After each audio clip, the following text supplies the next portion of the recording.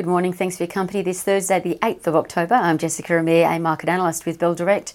Well, overnight US equities got a kick after US President Donald Trump backpedaled in a tweet urging Congress to approve COVID-19 stimulus measures, like specifically airline support for small businesses, and a $1,200 payment to individuals. We also learnt that Trump has now been symptom-free for 24 hours, so that added to the positive sentiment. United Airlines and Delta lifted about 4%, Boeing shares soaring about 3%. Cruise operators also stemming ahead, seeing significant gains on stimulus hopes. Carnival up 5.3% and Norwegian Cruise Lines followed, and proving that the risk-on switch has indeed been turned back on. We also saw consumer discretionary stocks get a healthy kick.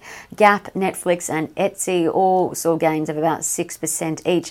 Now, all in all, the major benchmark indices all saw strong gains. The S&P up 1.7%. The Dow Jones 30 up 1.9% to 530 points.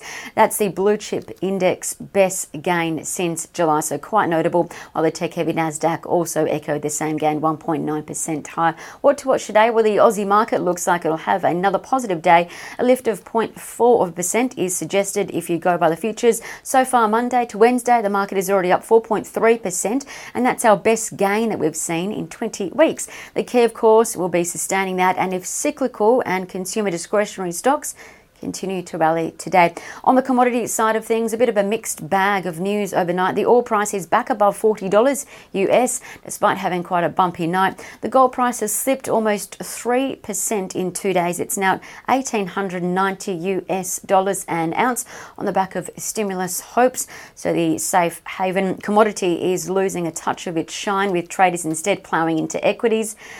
Companies going ex-dividend today. Two of them to watch include Pengana International Equities, PIA is their ticker code, and ARB. Now, ARB was initially one of yesterday's best performing stocks.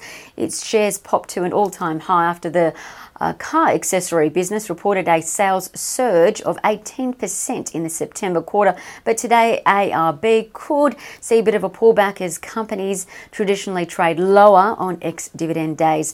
Trading ideas that could be worth a look. Well, CBA was reiterated as a Bell Potter buy with a price target of $73.50, suggesting it'll rally 11% from yesterday's close, supported by the budget that'll help individuals, pensioners and businesses, with Bell Potter saying all the stimulus will indirectly support the biggest of the big four banks in Australia. And secondly, UBS has called out Saracen SAR as a buy with a $6.75 target following the proposed merger with Northern Star. Now, the merger, quite rare, has clear and material benefits. Now, UBS says if the merger does go ahead with NST SAR, the combined entity will save $1.5 to $2 billion before tax in total over 10 years, and that amounts to $150 to $200 million per annum.